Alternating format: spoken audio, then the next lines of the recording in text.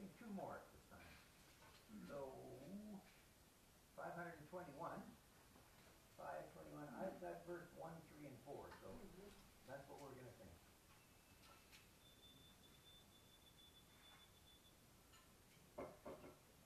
Arrows running. 1, 3, and 4.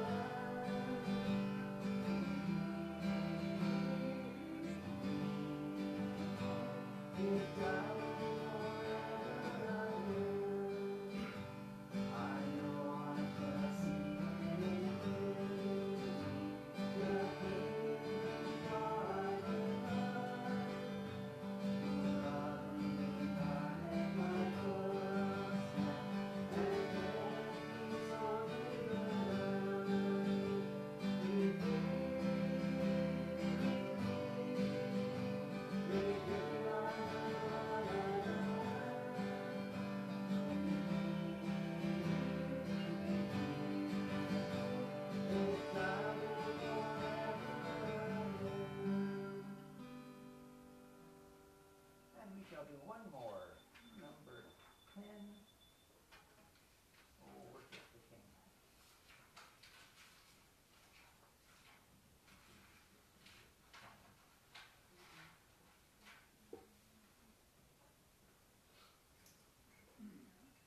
Emily, do you have one for after? Number 10.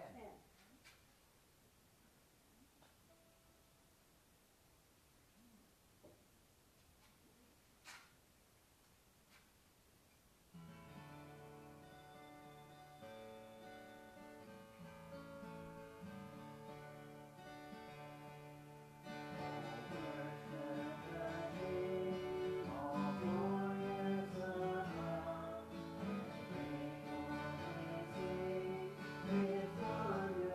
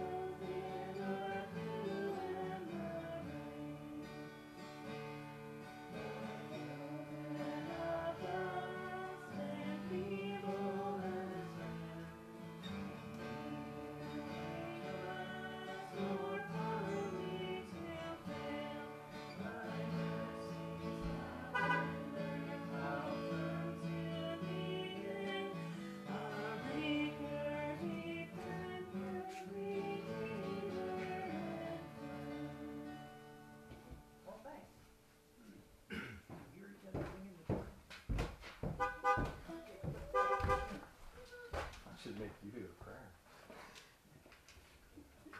Yes. I see people. Nice. People can see you this morning. People can see us today. Just before we start, maybe I'll just start with a word of prayer. Heavenly Father, just as we are grateful to be able to come together to worship you, Lord, and sing praises to you. Just thank you for that. Thank you for the sunshine, the beautiful weather we have this morning. It's not too hot. We can sit outside and enjoy it. So I just want to think of those who are not feeling well, those that aren't able to come today. Jackie, who's not been feeling well the last few days. Pray that you be with her this morning, Lord. I think of anybody who is struggling at this time, Lord, and it's all been hard for many of us not being able to see and gather with people, Lord. So we just pray for your comfort and help and strength for each one, Lord. We just think this morning as we turn to your word, Lord, we pray that you would guide our thoughts and our minds towards you, and that we would be drawn closer to you through this time this morning. So in Jesus' name, amen. Maybe at the end of the service, somehow we need to communicate as a group to decide if we're going to continue doing this maybe for a little longer, or if we want to start moving inside the church building. We have to consider all the rules and regulations and the cleaning and all the stuff that goes along with that. So this is certainly easier as long as the weather cooperates. So anyway, we'll discuss that at the end here. If you want to turn your Bibles to Matthew chapter 6.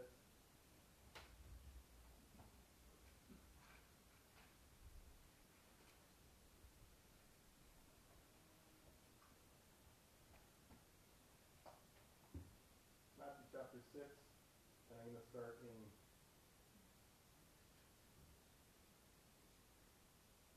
verse 5 this morning.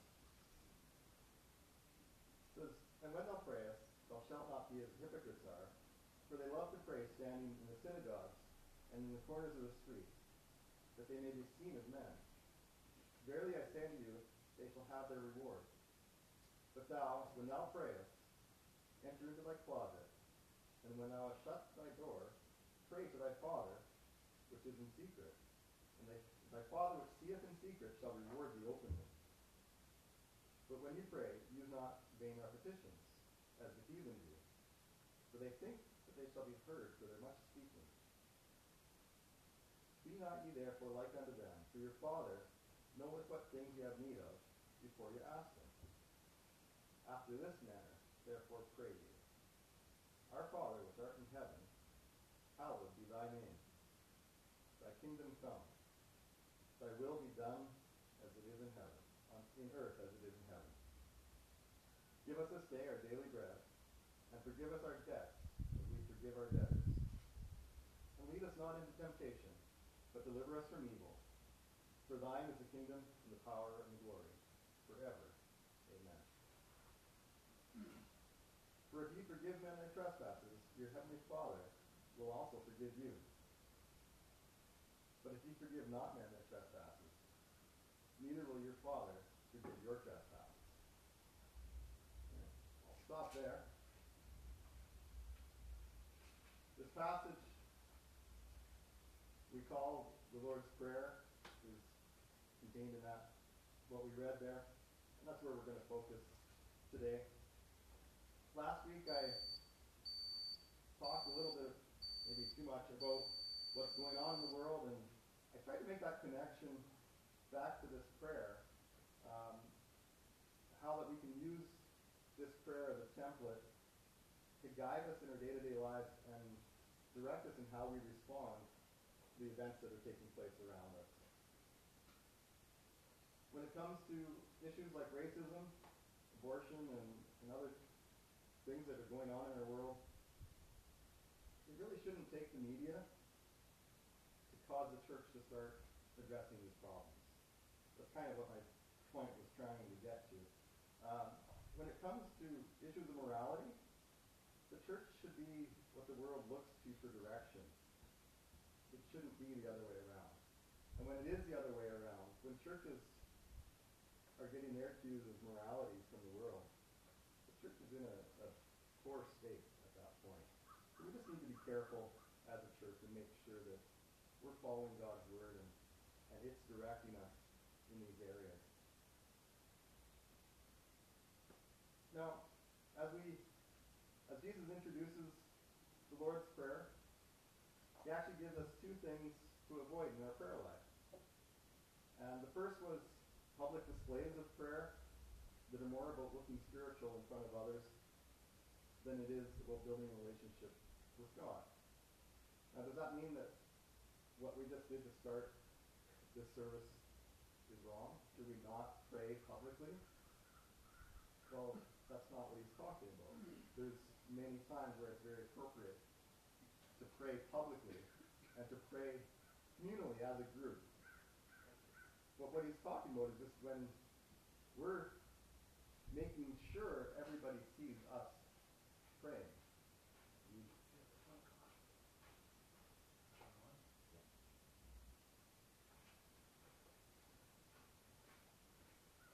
And so it's our attitude and the motive behind the prayer when we're in public of how we ought to treat those things.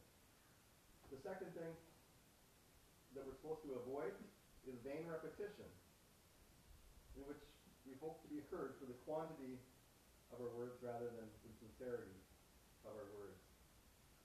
Sometimes repeating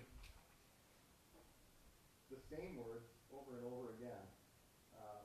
Some people, I wouldn't know the words to it, but there's a prayer called Hail Mary that people repeat over and over again, trying to appease God or gain some kind of favor with God. And that's exactly what Jesus is saying that we shouldn't be doing.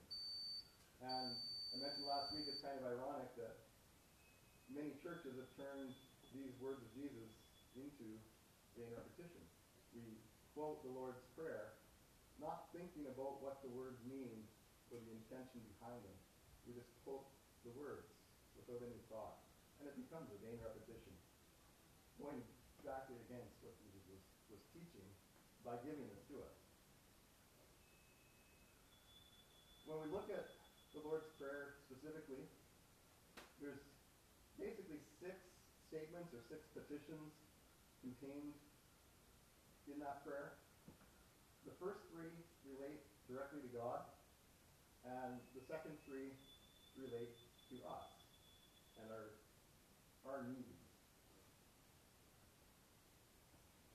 The first 3, as they relate to God, they serve to prepare our heart and our minds, establishing God's authority, humbling ourselves to his will before we bring our needs to him. And that's the purpose of that section of the prayer, is to prepare us, to guide our minds into a correct submission and a correct attitude towards God.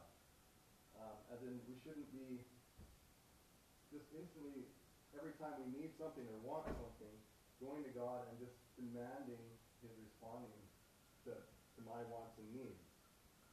We need to prepare our hearts before we go to God with our needs and seek his direction, looking for his will, and giving him the honor that he's due.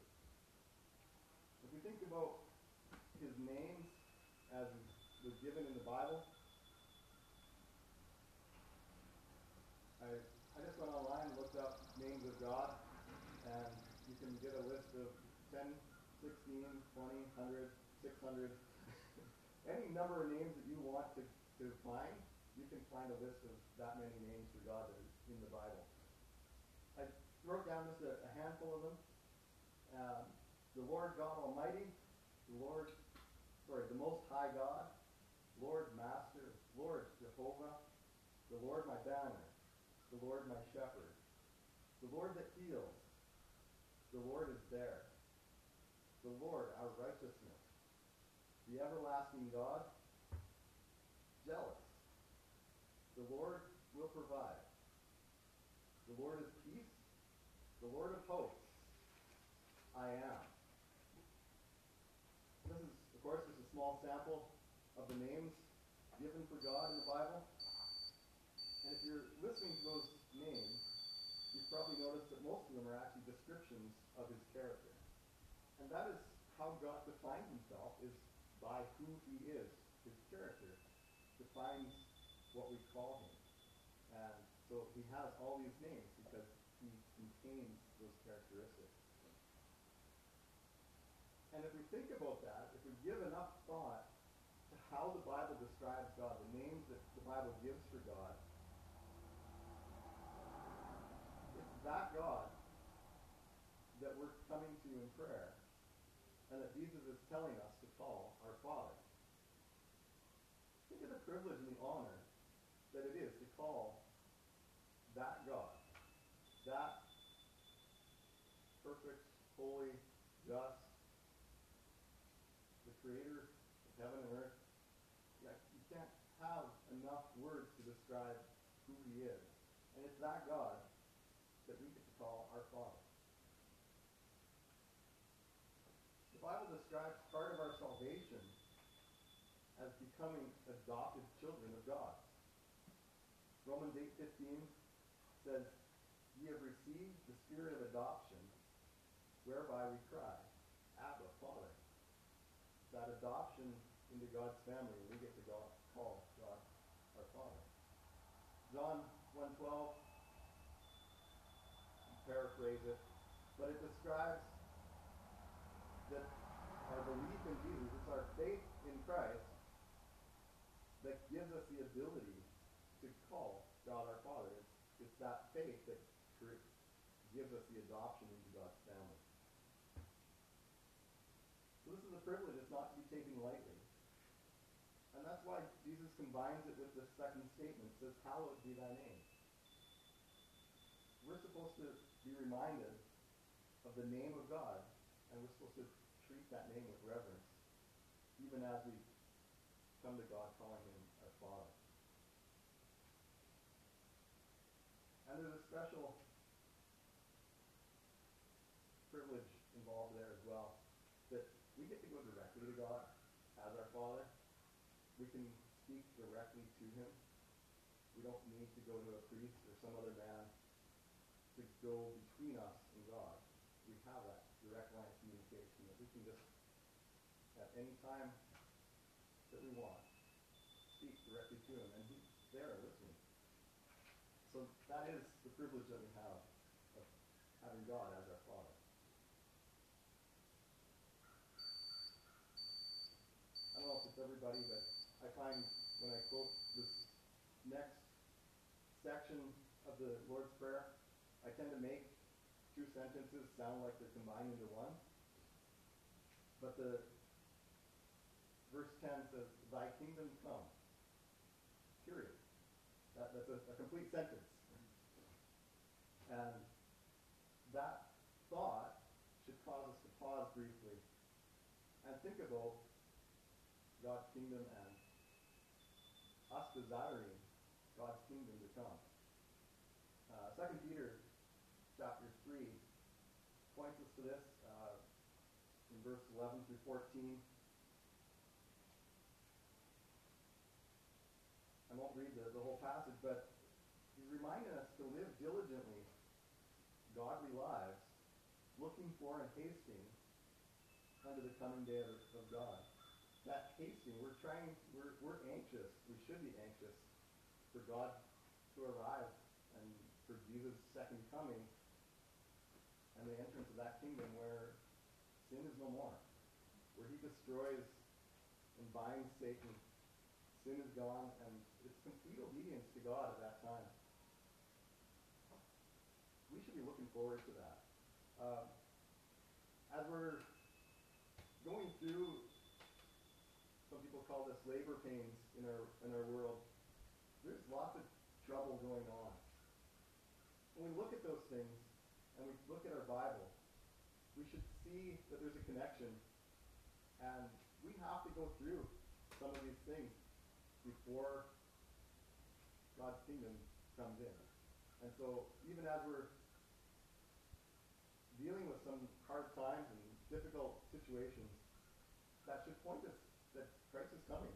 He's returning, and it should draw us more eagerly anticipating that return. But in the meantime, while we're here in this current world, we're supposed to seek for God's will to be done. And that is the following statement in the same verse, in verse 10. That God's will be done on earth as it is in heaven. Realizing that this description tells us something. That in heaven, God's will is done 100%. When people are in God's presence, there is complete obedience to God and His will. And that's what we have to look forward to, is a sinless future in God's kingdom. This just gives us that glimpse into what we can expect to experience in His kingdom. But while we're here waiting for that, we're supposed to be ambassadors to this world. We're supposed to be representing God to this world. Our lives, our values, our actions are supposed to be a display of God's character, so that people can look at us and have a glimpse of what God is like. Have a glimpse of what God's standards for living actually are. The world should be looking to us, seeing God's will being done in our lives as an example of how they should and could be living. There should be a difference in our lives so that when people look at us, they start to wonder what it is that makes us different.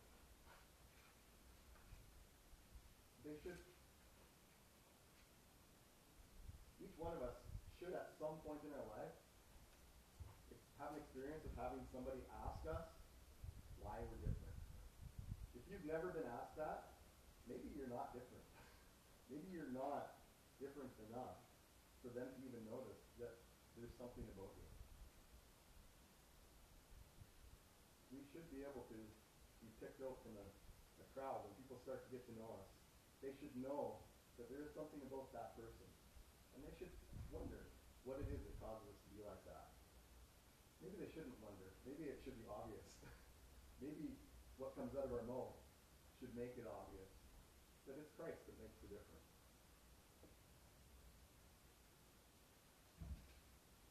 The next phrase, verse 11 says, "Give us this day our daily bread."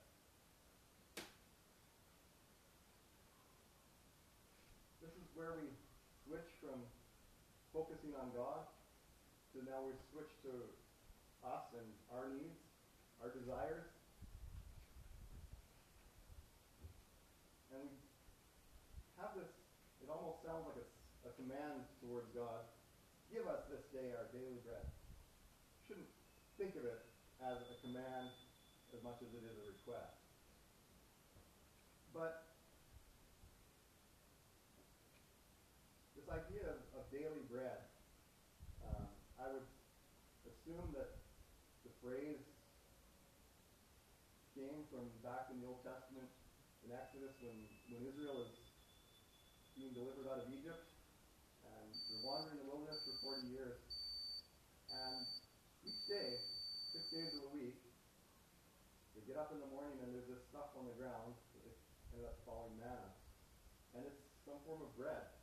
And that is what they lived on for 40 years.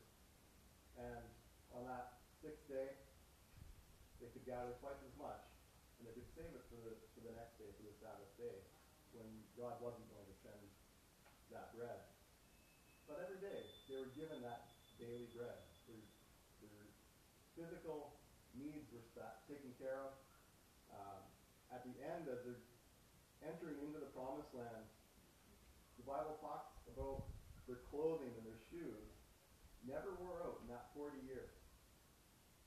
Imagine, like, I spent a fair chunk of change on a pair of running shoes, and I'm lucky to get a full year out of them before they're worn out.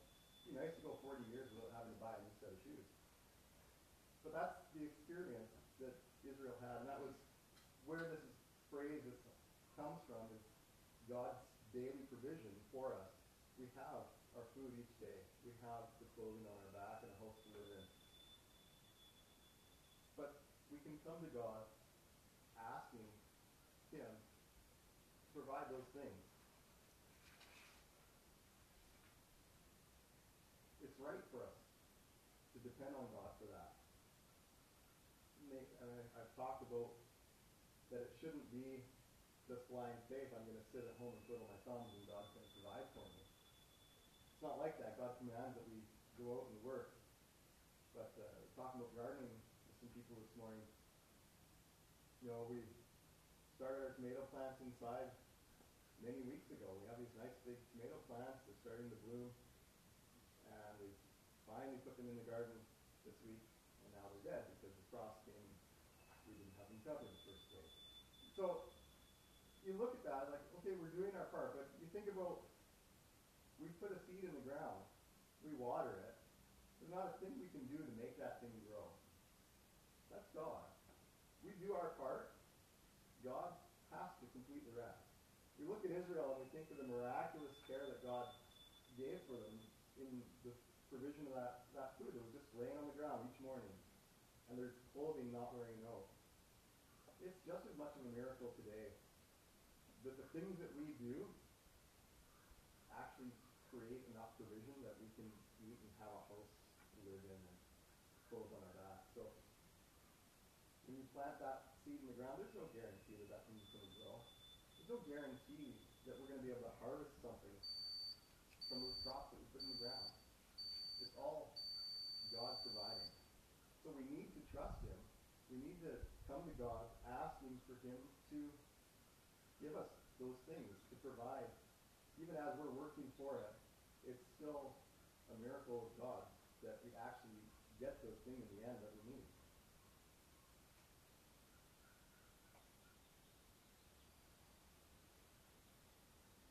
And there are many needs, not just our food and clothing, that we often pray for. Romans 8:26 says, "Likewise, the Spirit also helpeth our infirmities, for we know not what we should pray for as we ought.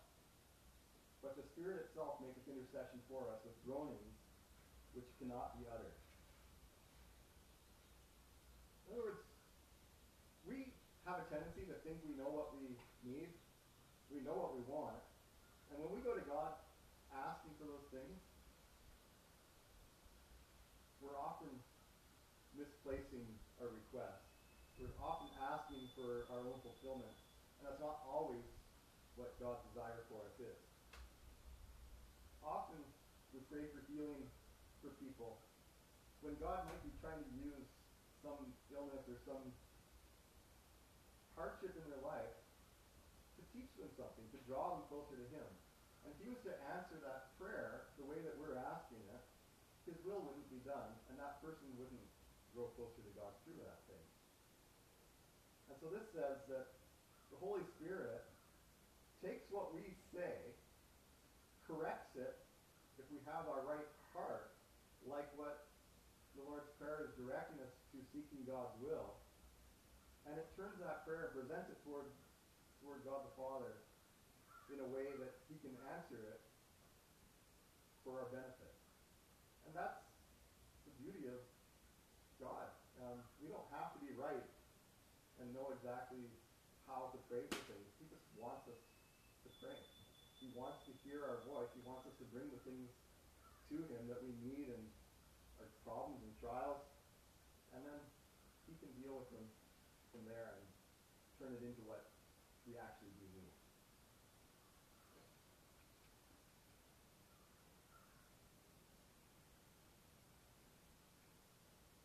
The other part of our daily bread, I should have grabbed one, but in the church we get these devotional books brought to us each quarter or whatever it is that we can take home, called our daily bread.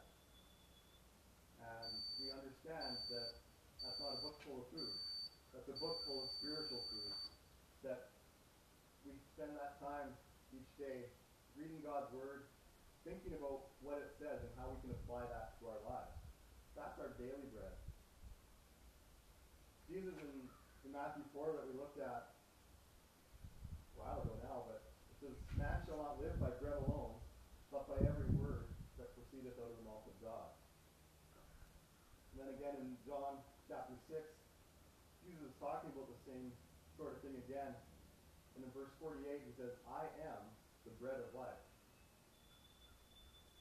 We can't live just on physical food. We need spiritual food. And that spiritual food comes from the Bible and spending time in there daily. It's our daily bread.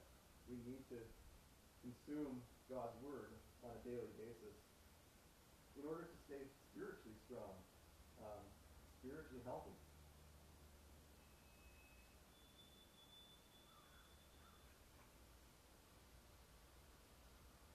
As we get to the end of Matthew chapter 6, Jesus kind of comes back to this topic of physical needs and our food and clothing needs. And he's telling us, don't worry about those things. Just take no thought, saying, what shall we eat, or what shall we drink, or wherewithal shall we be clothed? For after these things do the Gentiles seek. For your heavenly Father knoweth that ye have need of all these things, but seek ye first the kingdom of God and his righteousness, and all these things shall be added unto you. Take therefore no thought for the morrow, for the morrow shall take thought for the things of itself. If we seek God's kingdom first, the rest of our physical needs are going to be taken care of.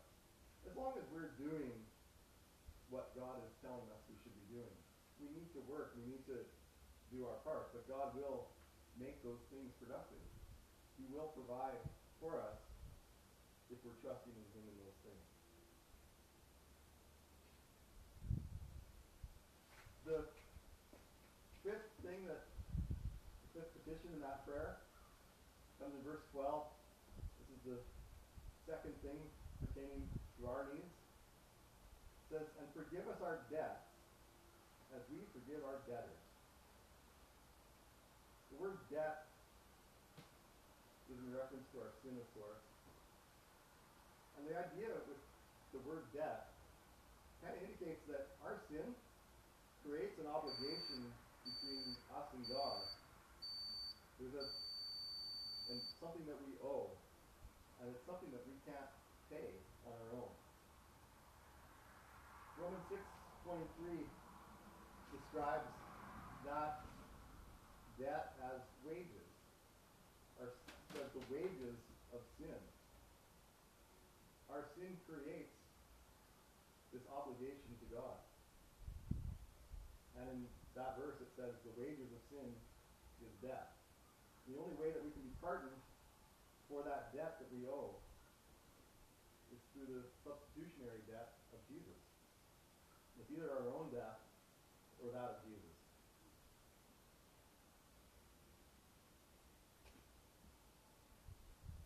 When we've received that forgiveness, if we understand the magnitude of the forgiveness that God has given us, when we look at ourselves compared to Scripture, we should be able to come away with that filled with so much gratitude that the next part of that sentence should be easy for us.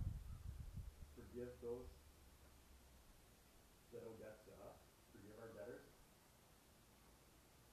What we've been forgiven of should cause us to find forgiving others a whole lot easier. If you want to turn to Matthew chapter 18, Jesus talks about this same topic again of forgiving others.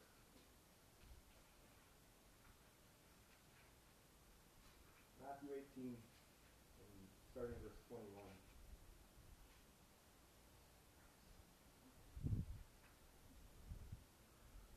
Matthew 18, verse 21 says, Then came Peter to him and said, Lord, how oft shall my brother sin against me, and I forgive him? Till 7 times? Jesus saith unto him, I say not unto thee until 7 times, but until 70 times 7. Therefore is the kingdom of heaven likened unto a certain king, which would take account of his servants. And when he had begun to reckon, one was brought unto him, which owed him 10,000 talents. But for as much as he had not to pay, his Lord commanded him to be sold, and his wife and his children, and all that he had, and payment to be made. The servant therefore fell down and worshipped him, saying, Lord, have patience with me, and I will pay thee all. Then the Lord of that servant was moved with compassion, and loosed him, and forgave him the debt. But the same servant went out and found one of his fellow servants, which owed him 100 pence. And he laid hands on him, and took him by the throat, saying, Pay me that thou owest. And his fellow servant fell down at his feet, and besought him, saying, Have patience with me, and I will pay thee all. And he would not, but went and cast him into prison till he should pay the debt. So when his fellow servants saw what was done, they were very sorry, and came and told unto their Lord all that was done. Then his Lord, after that he had called him, said unto him, O thou wicked servant, I forgave thee all that debt, because thou desirest me. Shouldest not thou also have had compassion on thy fellow servant, even as I have pity on thee? And his Lord was wroth, and delivered him to the tormentors, till he should pay all that was due unto him. So likewise shall my heavenly Father do also unto you, if ye from your hearts forgive not every one his brother their trespass. Now Jesus uses an example here to teach this lesson. He turns it back to money, because we all understand money. And we have a servant that owes this huge debt, 10,000 talents. I don't know how much it would amount to today, but it's a lot of money.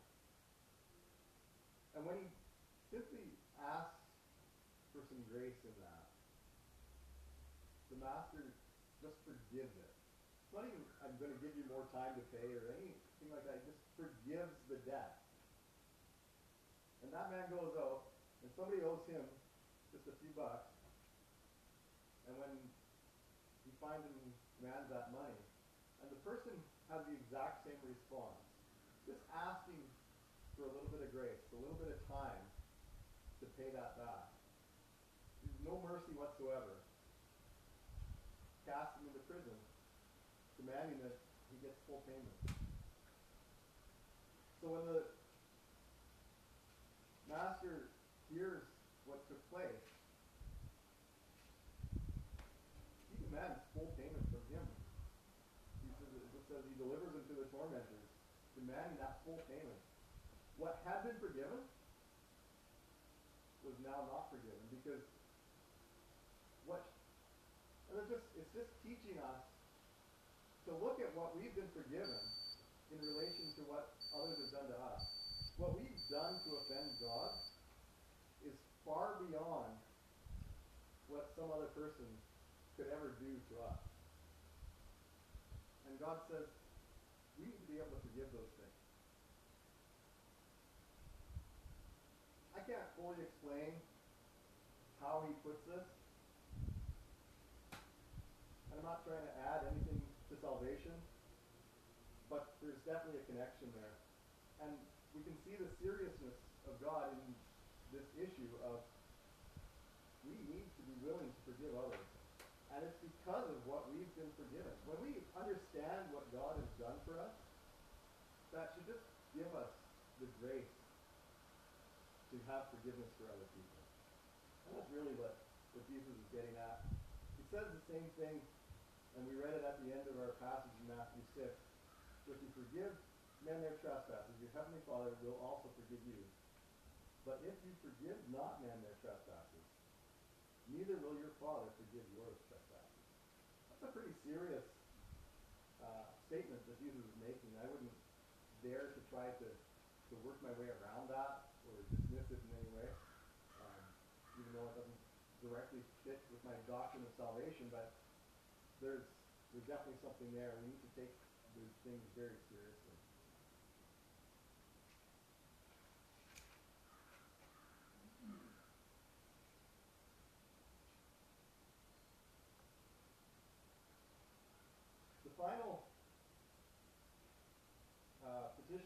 in this prayer, verse 13 says, "And lead us not into temptation, but deliver us from evil." James 1:13 says, "Let no man say when he is tempted, I am tempted of God. For God cannot be tempted with evil, neither tempteth he any man." God doesn't tempt us to sin.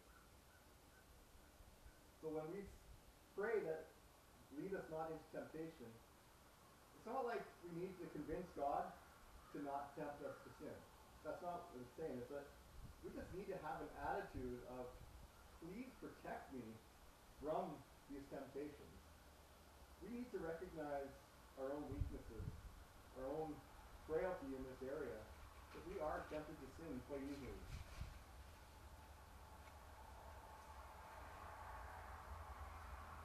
I think more the point of this is the second part that says, deliver us from evil.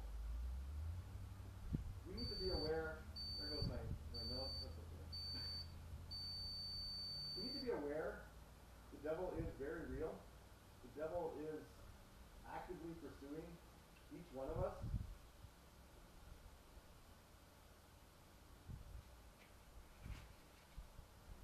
It's very critical that we understand that so that we can possibly resist the temptations that he's going to send our way. Ephesians 6:12 says that we wrestle not against flesh and blood, but against principalities, against powers, against the rulers in the darkness of this world, against spiritual wickedness in high places.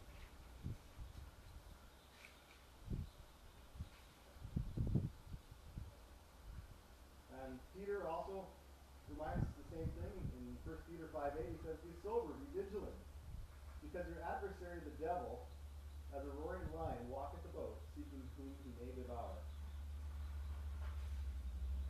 There you go. There.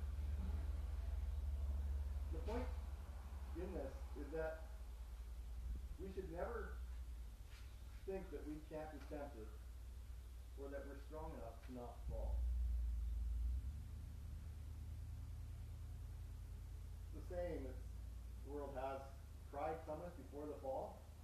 As soon as we think that we can withstand temptation, as soon as we think that we can handle being exposed to the things that we used to be tempted to do, that's when we're ready to fall. That's when we're not ready to face those things, when we think that we can handle it. Our prayer should be that God would guard us from Satan and his attempts to make us fall.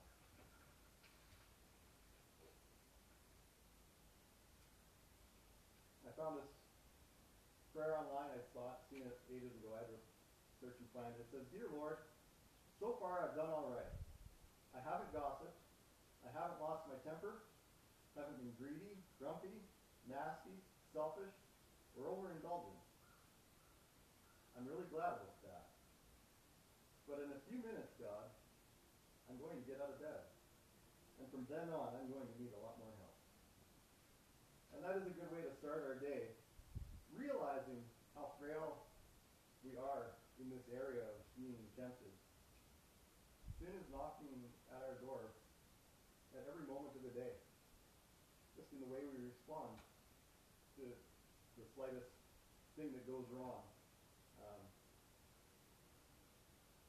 It's so easy to let a foul word come out of your mouth, or to have a bad attitude towards another person, and so many other things, of course.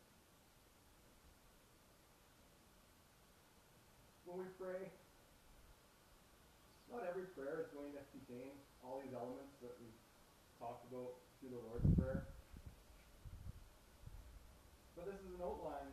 It's like a guide for prayer of how we should have our attitude and our motives as we pray. God asks us to pray without ceasing. So not every prayer is going to follow a format like this. But there should be enough deeper prayer in our life that this outline should come into play at some point in our day when we actually just take time aside to spend with God. We should think through these things and apply them to the way that we pray, the way that we approach God each day, each morning before we start our day.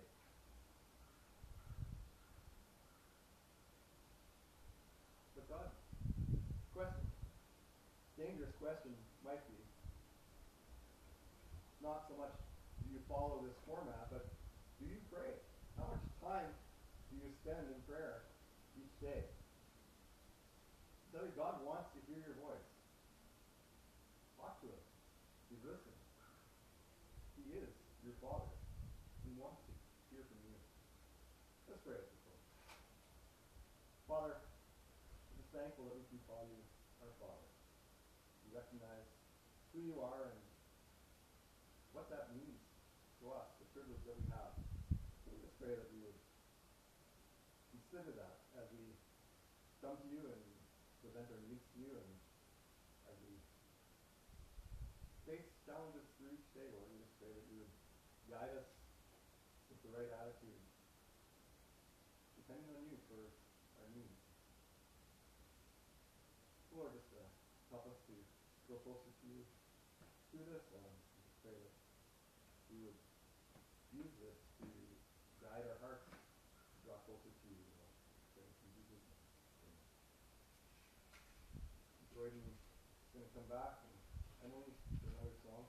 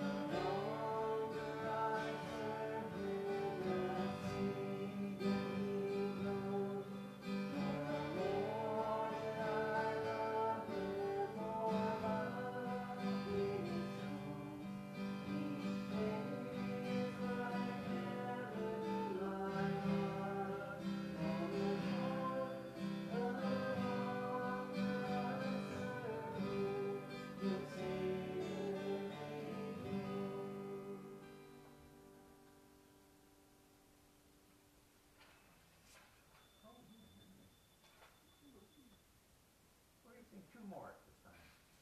So, 521, I've got verse 1, 3, and 4, so that's what we're gonna sing.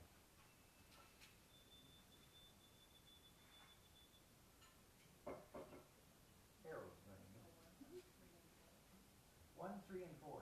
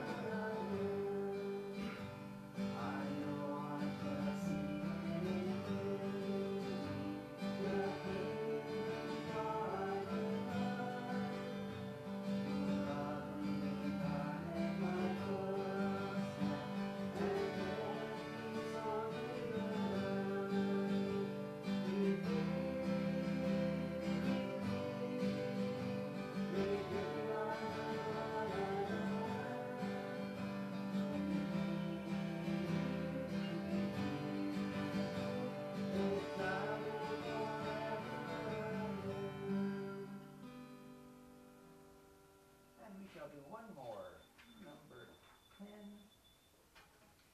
Oh, worship the King.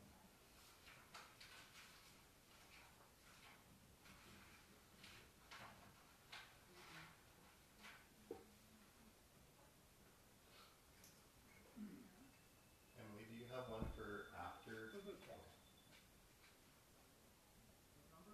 Number 10.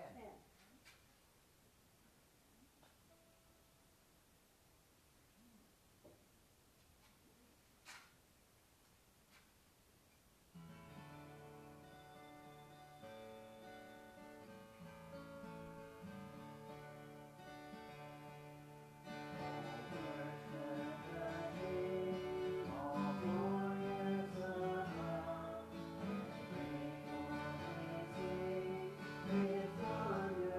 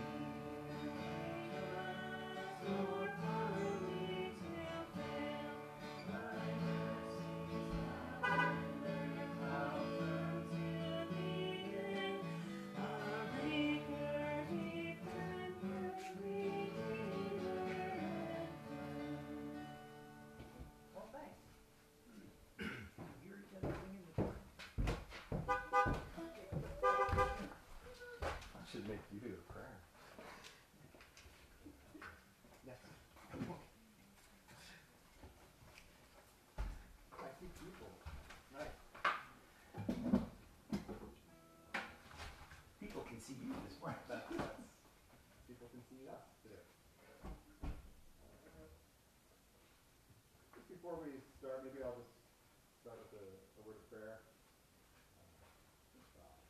Heavenly Father, just as we are grateful to be able to come together to worship you, Lord, and sing praises to you. We just thank you for that. Thank you for the sunshine, the beautiful weather we have this morning. It's not too hot. We can sit outside and enjoy it. I just want to think of those who are not feeling well, those that aren't able to come today. To Jackie, she's not been feeling well the last few days. Pray that you be with her this morning, Lord. I think of anybody who is struggling at this time, Lord, and it's all been hard for many of us not being able to see and gather with people, Lord. So we just pray for your comfort and help and strength for each one, Lord. We just think this morning as we turn to your word, Lord, we pray that you would guide our thoughts and our minds towards you, and that we would be drawn closer to you through this time this morning. So in Jesus' name, amen. Maybe at the end of the service, somehow we need to communicate as a group to decide if we're going to continue doing this maybe for a little longer, or if we want to start moving inside the church building. We have to consider all the rules and regulations and the cleaning and all the stuff that goes along with that. So this is certainly easier as long as the weather cooperates. So anyway, we'll discuss that at the end here. If you want to turn your Bibles to Matthew chapter 6.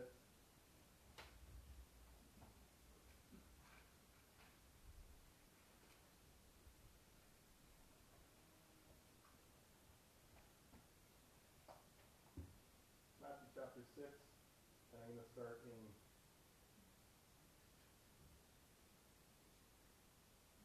verse 5 this morning.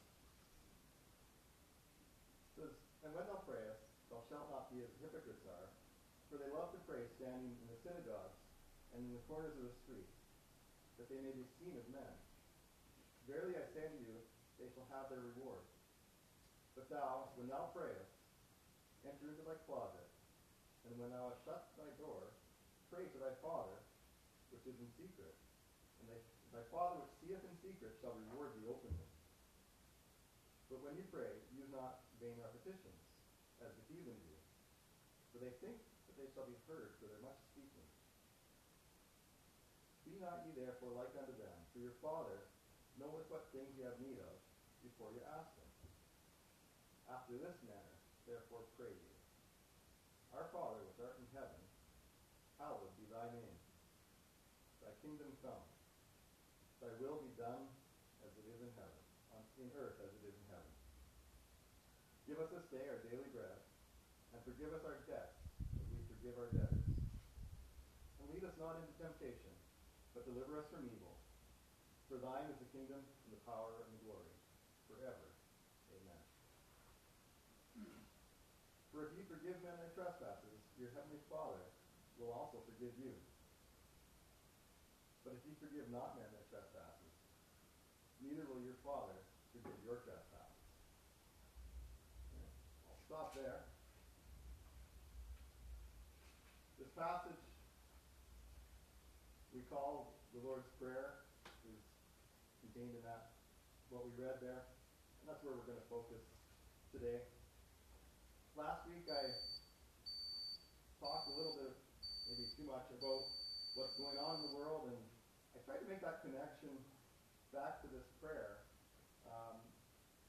how that we can use this prayer as a template to guide us in our day-to-day lives and direct us in how we respond to the events that are taking place around us. When it comes to issues like racism, abortion, and other things that are going on in our world, it really shouldn't take the media to cause the church to start addressing these problems. That's kind of what my point was trying to get to. When it comes to issues of morality, the church should be what the world looks to for direction. It shouldn't be the other way around.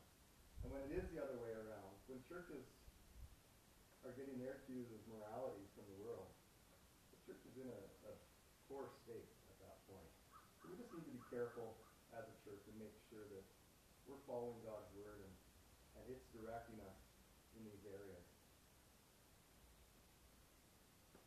Now, as Jesus introduces the Lord's Prayer, he actually gives us two things to avoid in our prayer life. And the first was public displays of prayer that are more about looking spiritual in front of others than it is about building a relationship with God. Now, does that mean that what we just did to start this service is wrong? Should we not pray publicly? Well, that's not what he's talking about. There's many times where it's very appropriate to pray publicly and to pray communally as a group. But what he's talking about is just when we're making sure everybody sees us praying.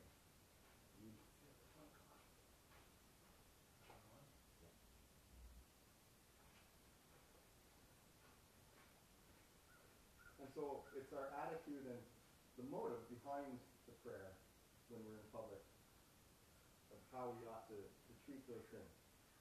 The second thing that we're supposed to avoid is vain repetition, in which we hope to be heard for the quantity of our words rather than the sincerity of our words. Sometimes repeating the same words over and over again. Some people, I wouldn't know the words to it, but there's a prayer called Hail Mary that people repeat over and over again, trying to appease God or gain some kind of favor with God. And that's exactly what Jesus is saying that we shouldn't be doing. And I mentioned last week it's kind of ironic that many churches have turned these words of Jesus into vain repetition. We quote the Lord's Prayer, not thinking about what the words mean or the intention behind them. We just quote the words without any thought. And it becomes a vain repetition, going exactly against what Jesus was teaching by giving this to us. When we look at the Lord's Prayer specifically, there's basically 6 statements or 6 petitions contained in that prayer. The first 3 relate directly to God, and the second 3 relate to us and our needs. The first 3, as they relate to God, they serve to prepare our heart and our minds, establishing God's authority, humbling ourselves to his will before we bring our needs to him. And that's the purpose of that section of the prayer, is to prepare us, to guide our minds into a correct submission and a correct attitude towards God. As in, we shouldn't be just instantly, every time we need something or want something, going to God and just demanding his responding to my wants and needs. We need to prepare our hearts before we go to God with our needs and seek his direction, looking for his will, and giving him the honor that he's due. If we think about his names as was given in the Bible, I just went online and looked up names of God, and you can get a list of 10, 16, 20, 100, 600, any number of names that you want to find, you can find a list of that many names for God that is in the Bible. I wrote down just a handful of them. The Lord God Almighty, the Most High God, Lord Master, Lord Jehovah, the Lord my banner, the Lord my shepherd, the Lord that heals, the Lord is there, the Lord our righteousness, the everlasting God, jealous, the Lord will provide, the Lord is peace, the Lord of hosts, I am. This is, of course, just a small sample of the names given for God in the Bible. And if you're listening to those names, you've probably noticed that most of them are actually descriptions of his character. And that is how God defines himself, is by who he is, his character, defines what we call him. And so he has all these names because he contains those characteristics. And if we think about that, if we give enough thought to how the Bible describes God, the names that the Bible gives for God, it's that God that we're coming to in prayer, and that Jesus is telling us to call our Father. Think of the privilege and the honor that it is to call that God, that perfect, holy, just, the creator of heaven and earth. Yeah, you can't have enough words to describe who he is. And it's that God that we get to call our Father. The Bible describes part of our salvation as becoming adopted children of God. Romans 8:15 says, "Ye have received the spirit of adoption, whereby we cry, Abba, Father." That adoption into God's family, we get to call God our Father. John 1:12, paraphrase it, but it describes that our belief in Jesus, it's our faith in Christ that gives us the ability to call God our Father. It's that faith that gives us the adoption into God's family. So this is a privilege that's not to be taken lightly. And that's why Jesus combines it with the second statement. It says, "Hallowed be thy name." We're supposed to be reminded of the name of God, and we're supposed to treat that name with reverence, even as we come to God calling him our Father. And there's a special privilege involved there as well, that we get to go directly to God as our Father. We can speak directly to him. We don't need to go to a priest or some other man to go between us and God. We have that direct line of communication that we can just, at any time that we want, speak directly to him, and he's there listening. So that is the privilege that we have of having God as our Father.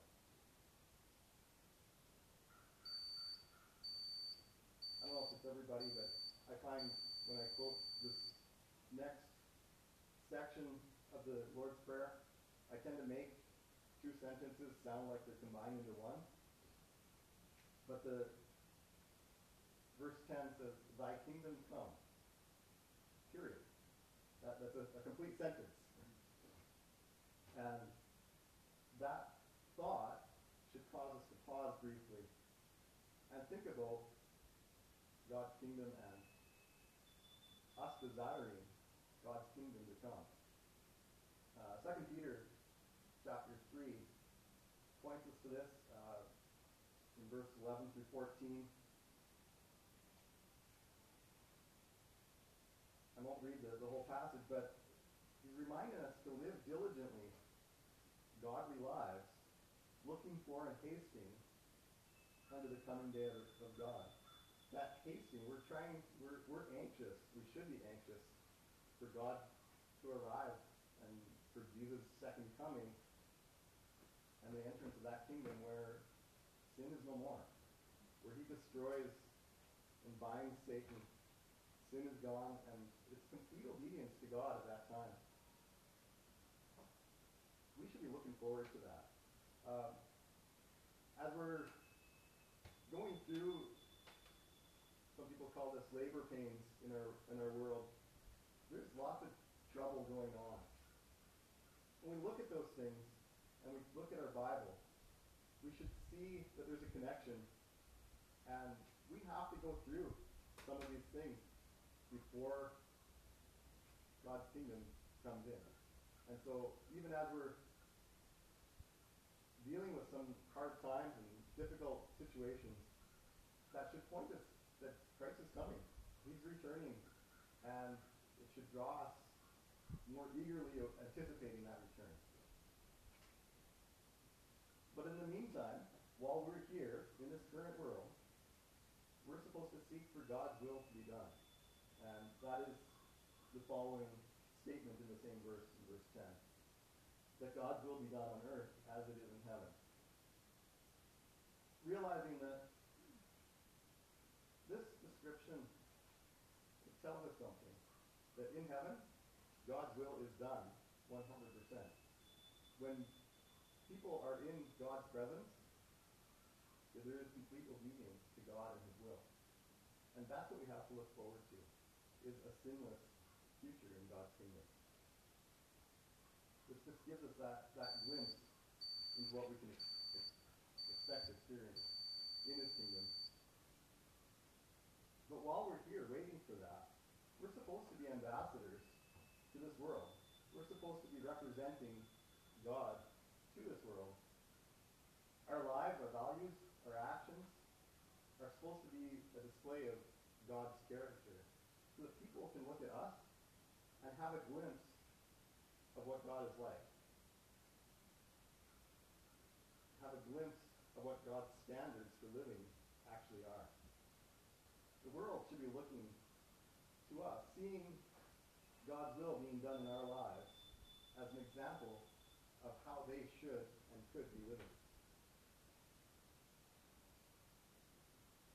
There should be a difference in our lives so that when people look at us, they start to wonder what it is that makes us different.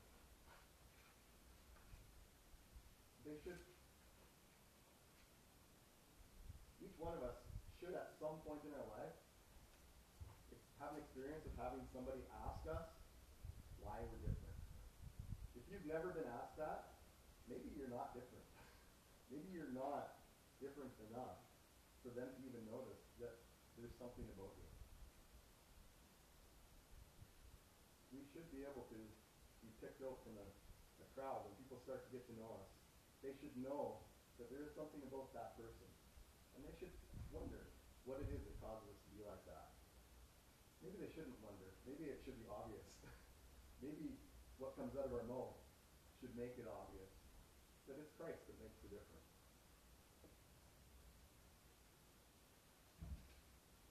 The next phrase, verse 11 says, "Give us this day our daily bread."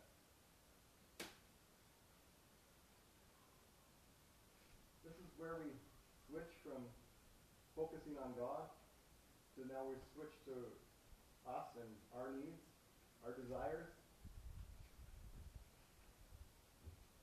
And we have this, it almost sounds like a command towards God. Give us this day our daily bread. Shouldn't think of it as a command as much as it is a request. But this idea of daily bread, I would assume that the phrase came from back in the Old Testament in Exodus when Israel is being delivered out of Egypt and they're wandering in the wilderness for 40 years. And each day, 6 days of the week, they get up in the morning and there's this stuff on the ground that they ended up calling manna. And it's some form of bread. And that is what they lived on for 40 years. And on that sixth day, they could gather twice as much, and they could save it for the next day, for the Sabbath day, when God wasn't going to send that bread. But every day, they were given that daily bread. Their physical needs were taken care of. At the end, as they're entering into the promised land, the Bible talks about their clothing and their shoes never wore out in that 40 years. Imagine, like, I spent a fair chunk of change on a pair of running shoes, and I'm lucky to get a full year out of them before they're worn out. It'd be nice to go 40 years without having to buy a new set of shoes. But that's the experience that Israel had, and that was where this phrase comes from, is God's daily provision for us. We have our food each day. We have the clothing on our back and a house to live in. But we can come to God asking Him to provide those things. it's right for us to depend on God for that. I've talked about that it shouldn't be just blind faith. I'm going to sit at home and twiddle my thumbs and God's going to provide for me. It's not like that. God commands that we go out and work. But talking about gardening with some people this morning, we started our tomato plants inside many weeks ago. We have these nice big tomato plants. They're starting to bloom. And we finally put them in the garden this week. And now they're dead because the frost came. We didn't have them covered the first day. So you look at that like, okay, we're doing our part. But you think about, we put a seed in the ground. We water it. There's not a thing we can do to make that thing grow. That's God. We do our part. God has to complete the rest. We look at Israel and we think of the miraculous care that God gave for them in the provision of that food. It was just laying on the ground each morning. And there's clothing not wearing out.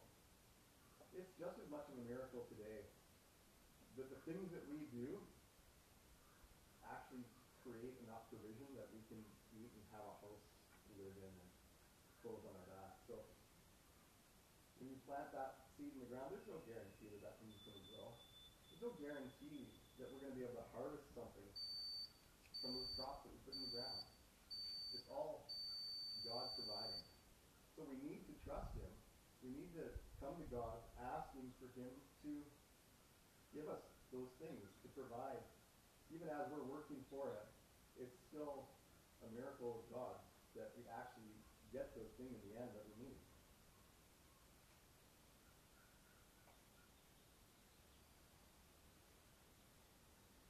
And there are many needs, not just our food and clothing, that we often pray for. Romans 8:26 says, "Likewise, the Spirit also helpeth our infirmities, for we know not what we should pray for as we ought. But the Spirit itself maketh intercession for us with groanings which cannot be uttered." In other words, we have a tendency to think we know what we need, we know what we want, and when we go to God asking for those things, we're often misplacing our requests. We're often asking for our own fulfillment, and that's not always what God's desire for us is. Often we pray for healing for people when God might be trying to use some illness or some hardship in their life to teach them something, to draw them closer to Him.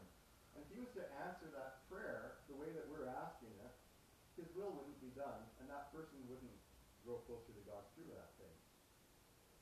And so this says that the Holy Spirit takes what we say, corrects it if we have our right heart, like what the Lord's Prayer is directing us to, seeking God's will, and it turns that prayer and presents it toward God the Father in a way that He can answer it for our benefit. And that's the beauty of God. We don't have to be right and know exactly how to pray for things. He just wants us to pray. He wants to hear our voice. He wants us to bring the things to Him that we need and our problems and trials, and then He can deal with them from there and turn it into what we actually do need.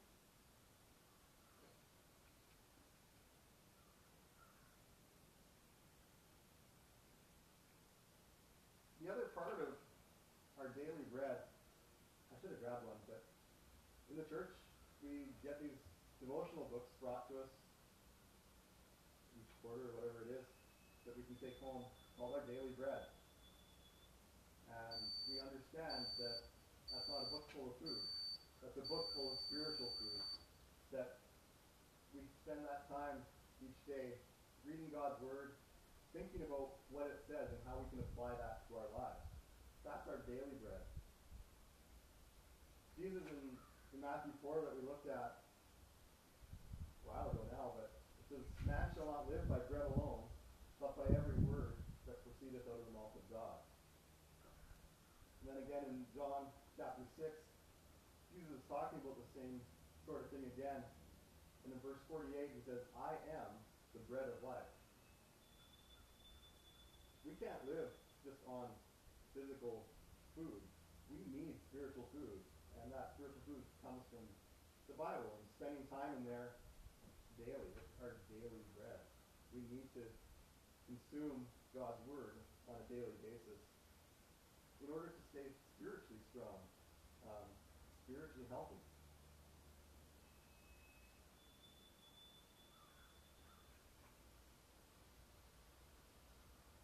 As we get to the end of Matthew chapter 6, Jesus kind of comes back to this topic of physical needs and our food and clothing needs.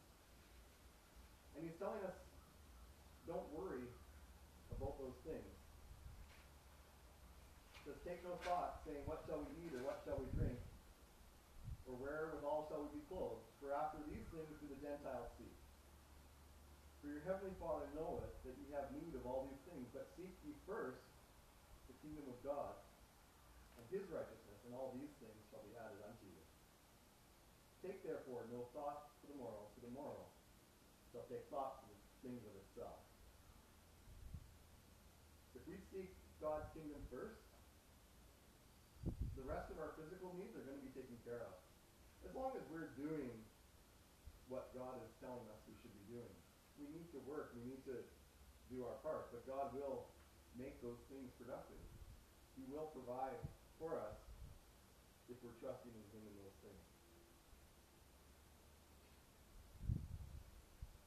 The fifth petition in that prayer comes in verse 12. This is the second thing pertaining to our needs. It says, and forgive us our debts as we forgive our debtors. The word debt is in reference to our sin, of course. And the idea with the word debt kind of indicates that our sin creates an obligation between us and God. And something that we owe. And it's something that we can't pay on our own. Romans 6:23 describes that debt as wages, or says the wages of sin. Our sin creates this obligation to God. And in that verse it says the wages of sin is death. The only way that we can be pardoned for that debt that we owe is through the substitutionary death of Jesus. It's either our own death or that of Jesus.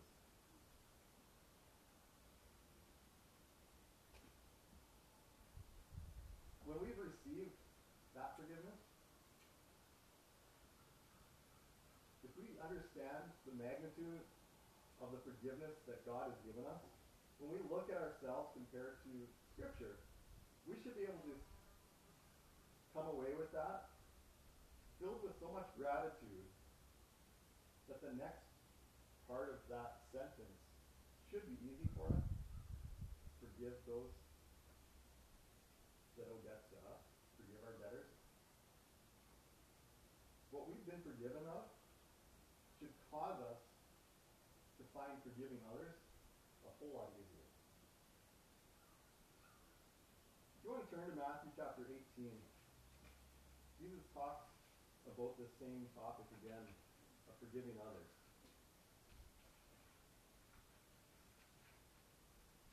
Matthew 18, starting verse 21.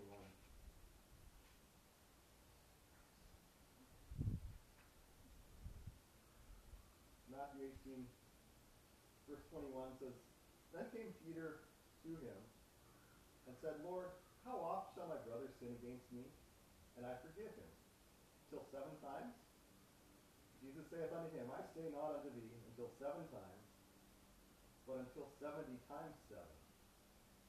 Therefore is the kingdom of heaven likened unto a certain king, which would take account of his servants.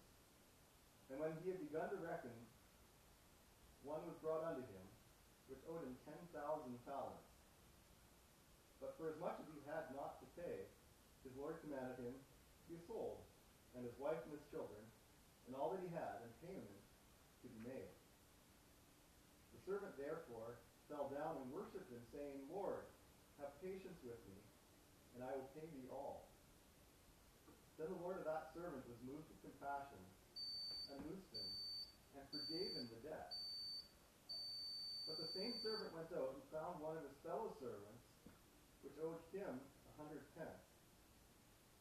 And he laid hands on him, and took him by the throat, saying, Pay me that thou owest.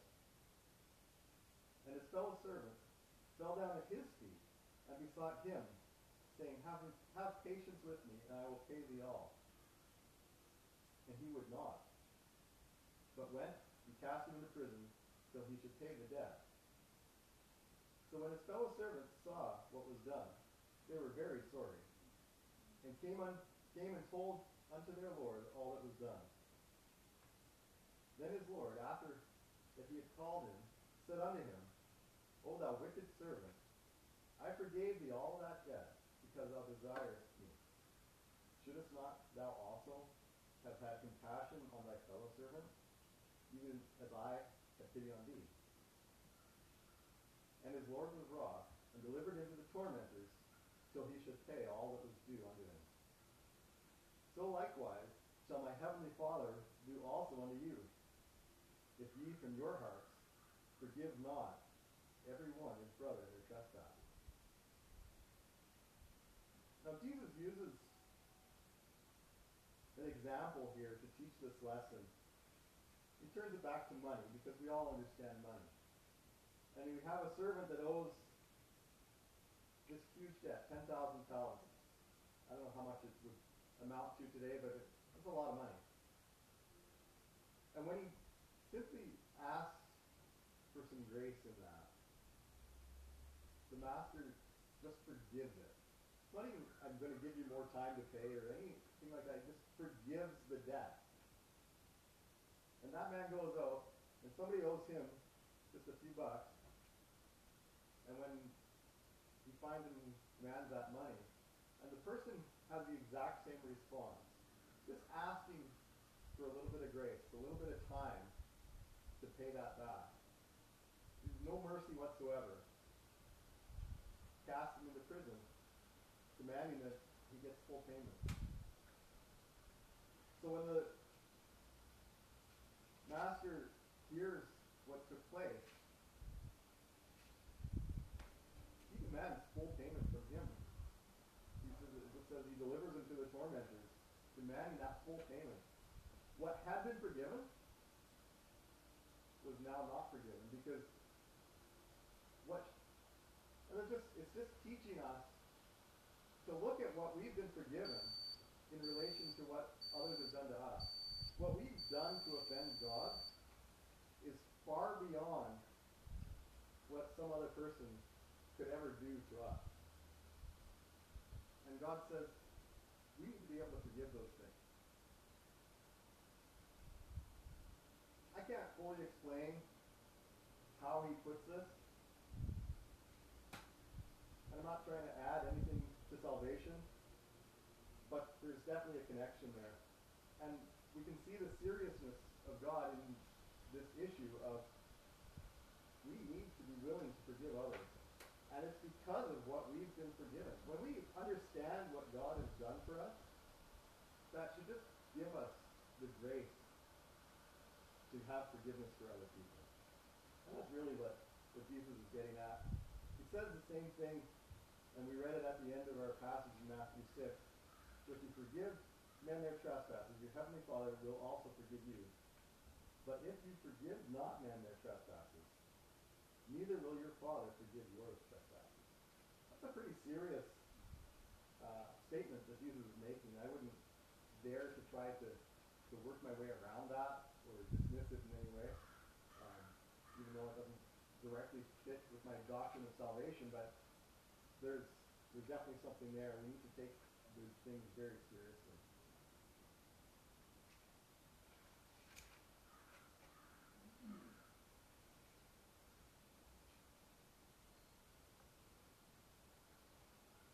The final petition in this prayer, verse 13 says, And lead us not into temptation, but deliver us from evil. James 1:13 says, "Let no man say when he is tempted, I am tempted of God. For God cannot be tempted with evil, neither tempteth he any man." God doesn't tempt us to sin. So when we pray that lead us not into temptation, it's not like we need to convince God to not tempt us to sin. That's not what it's saying. It's that we just need to have an attitude of, please protect me from these temptations. We need to recognize our own weaknesses, our own frailty in this area, because we are tempted to sin quite easily.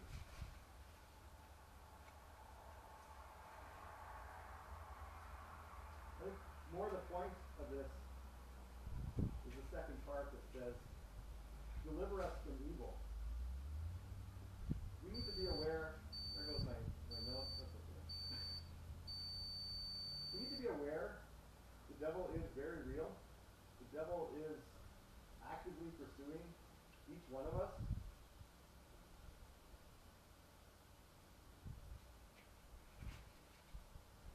It's very critical that we understand that so that we can possibly resist the temptations that he's going to send our way. Ephesians 6:12 says that we wrestle not against flesh and blood, but against principalities, against powers, against the rulers in the darkness of this world, against spiritual wickedness in high places.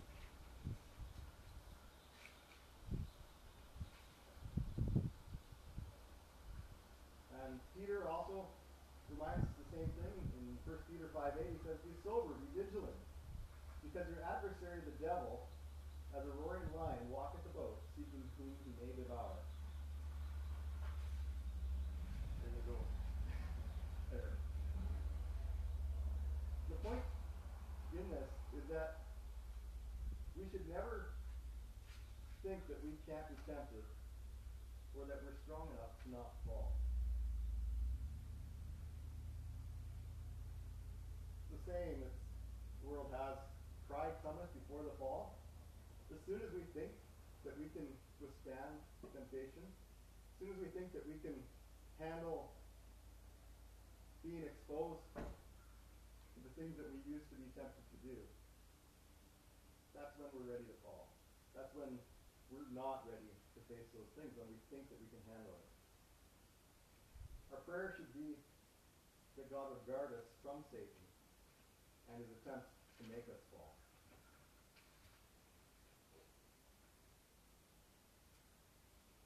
I found this prayer online. I seen it ages ago. I had to search and find it. It says, "Dear Lord, so far I've done all right. I haven't gossiped. I haven't lost my temper. Haven't been greedy, grumpy, nasty, selfish, or overindulgent. I'm really glad about that. But in a few minutes, God, I'm going to get out of bed. And from then on, I'm going to need a lot more help." And that is a good way to start our day, realizing how frail we are in this area of being tempted. Sin is knocking at our door at every moment of the day, just in the way we respond to the slightest thing that goes wrong.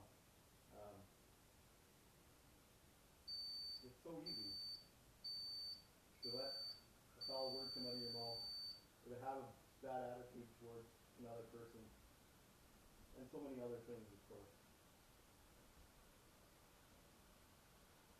When we pray, not every prayer is going to contain all these elements that we've talked about through the Lord's Prayer. But this is an outline.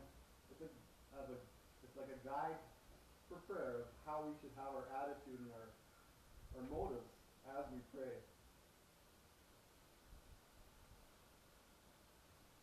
God asks us to pray without ceasing.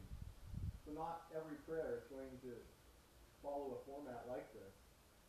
But there should be enough deeper prayer in our life that this outline should come into play at some point in our day when we actually just take time aside to spend with God.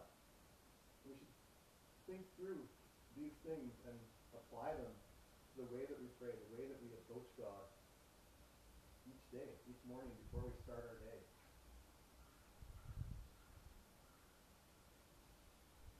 But God, question, dangerous question might be, not so much do you follow this format, but do you pray? How much time do you spend in prayer each day? God wants to hear your voice. Talk to him. He's listening. He is your Father. He wants to hear from you. Let's pray at this point. Father, we're just thankful that we can call you our Father.